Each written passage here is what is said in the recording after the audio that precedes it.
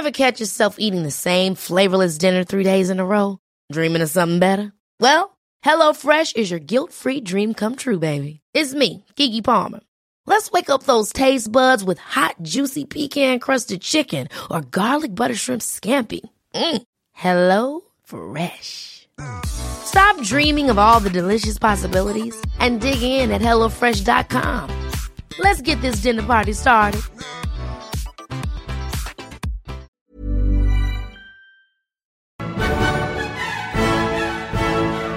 Good evening and welcome to the History of Alchemy podcast. My name is Travis Dow. And I'm Pete Coleman from the Bohemican podcast.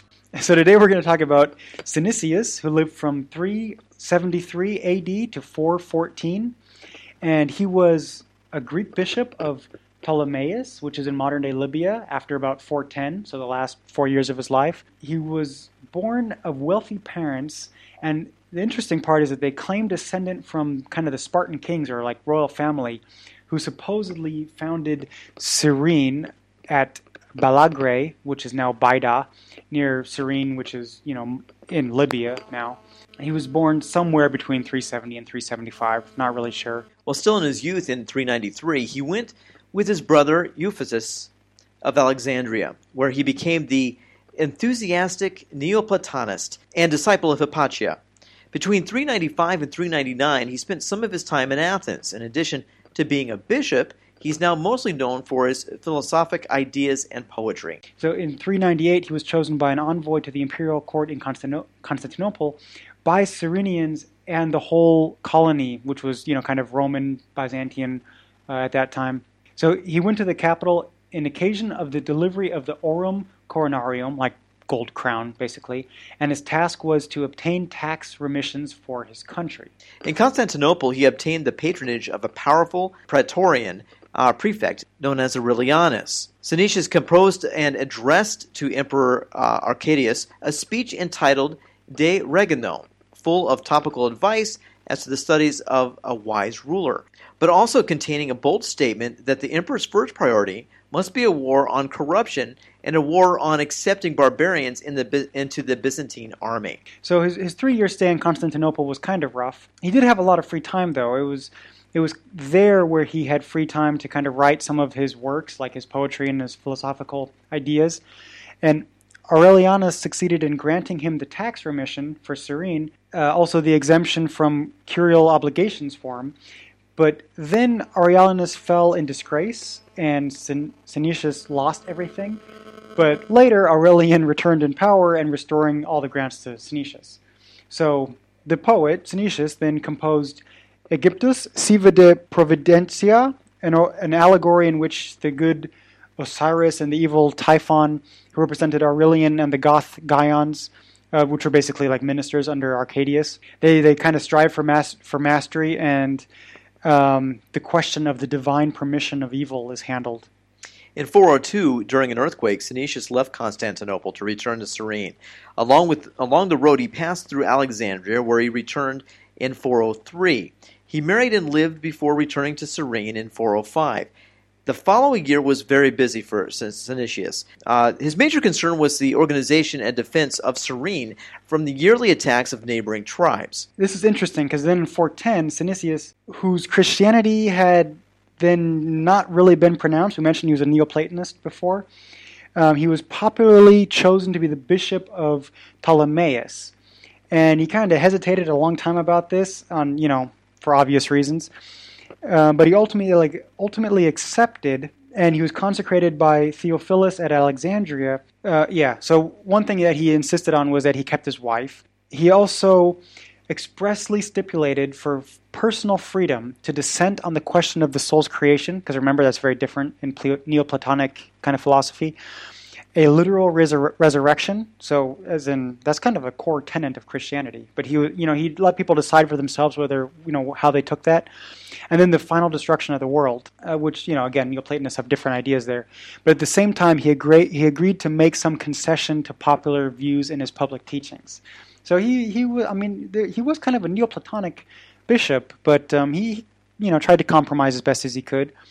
And his tenure of the bishopric was troubled not only by domestic bereavements like his 3 sons died, basically within 3 years from each other. And also, the country kept being invaded by, neighboring tribes. And but he did a pretty good job of repelling them, and he's kind of a competent military organizer and all that. So kind of thinking him as a man of the cloth, but with a sword, because he was still involved in military operations, and he had a really big investment in making sure the barbarian hordes did not take over the area like he had seen in other places.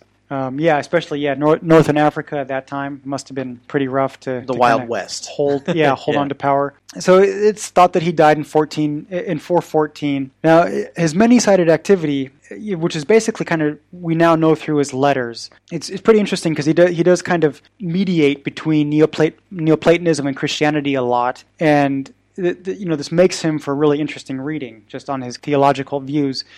But also, we wouldn't bring him up in this podcast if he didn't have some kind of scientific interest, especially when he writes letters to Hypatia, his mentor. Okay, in one of these letters is the earliest known reference to a hydrometer, and by a work on alchemy, which basically takes the form of a commentary on Pseudo-Democritus, who we did an episode on. And that's actually how I heard about this guy in the first place. One really cool thing that I actually kind of skimmed/read over was his treatise on an astrolabe. And Travis, what is an astrolabe again for some of our listeners? Yeah, we talked about it in several podcasts. It's kind of this disc. It could be a sphere, but it's basically a disc that you align with some celestial body like a star or something, and it will give you the positions of the planets, and it can even tell you what time it is. It can tell you kind of where you are. So it's like a compass, not a magnetic compass, but a compass where you can tell your position. He wrote on that, explaining, and he kind of improved on some of the ideas, and it was really interesting. And in fact, in his writing, it's to paraphrase one thing that I wrote down here from that is he makes it clear that arithmetic and astronomy are to be considered absolute truths. Like he's a fan of Pythagoras, for instance, and with writing that, he hopes to kindle a love of astrology to gain knowledge. And he writes a lot about, okay, so you need to know astronomy, once again, to know astrology. So he constructed an astrolabe, actually, for a friend in Constantinople.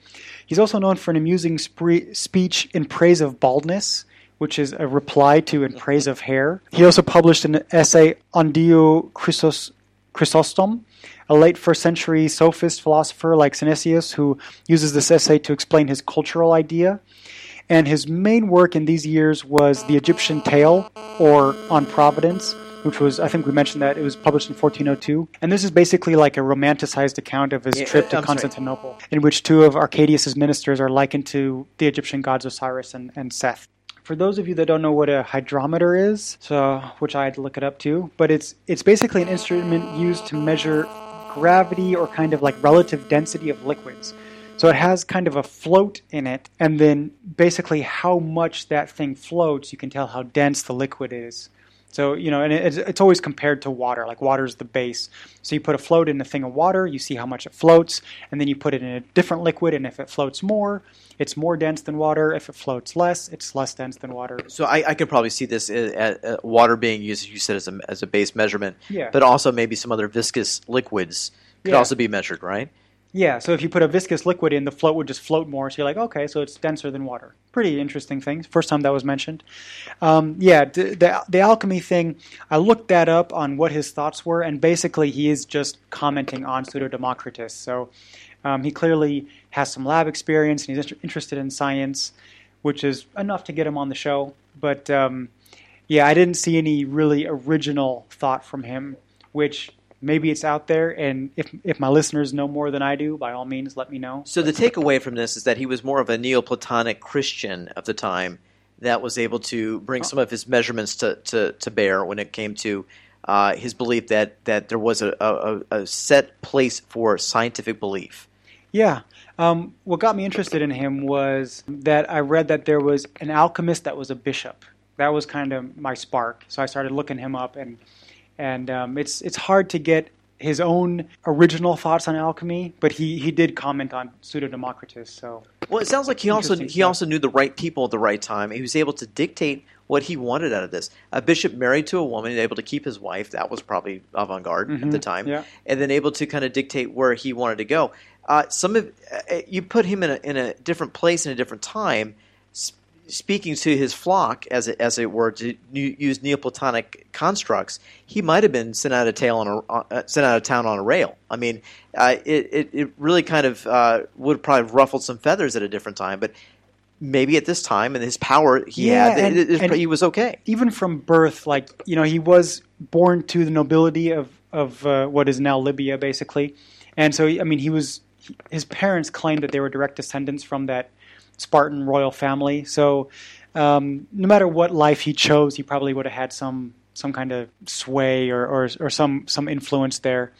But it's interesting. He was in Alexandria at the right time, just beginning of the 5th century, basically.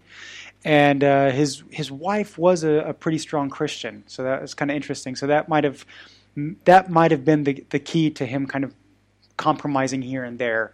The missus pulling him aside, going, hey, All right, so thank you very much for listening. Thanks. You've been listening to the History of Alchemy podcast with Travis Dow and Pete Coleman. For more information about this episode, other episodes, and other information about alchemy, alchemists, and related subjects, visit historyofalchemy.com. Find us on iTunes, subscribe, review, and don't forget to rate us.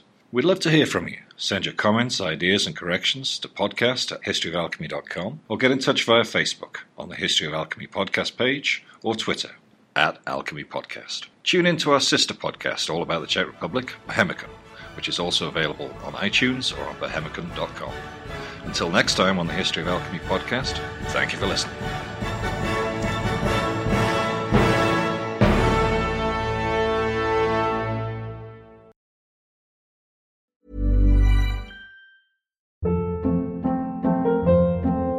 Hold up. What was that? Boring. No flavor. That was as bad as those leftovers you ate all week. Keke Palmer here, and it's time to say hello to something fresh and guilt-free. Hello Fresh. Jazz up dinner with pecan-crusted chicken or garlic butter shrimp scampi. Now that's music to my mouth. Hello Fresh. Let's get this dinner party started. Discover all the delicious possibilities at HelloFresh.com.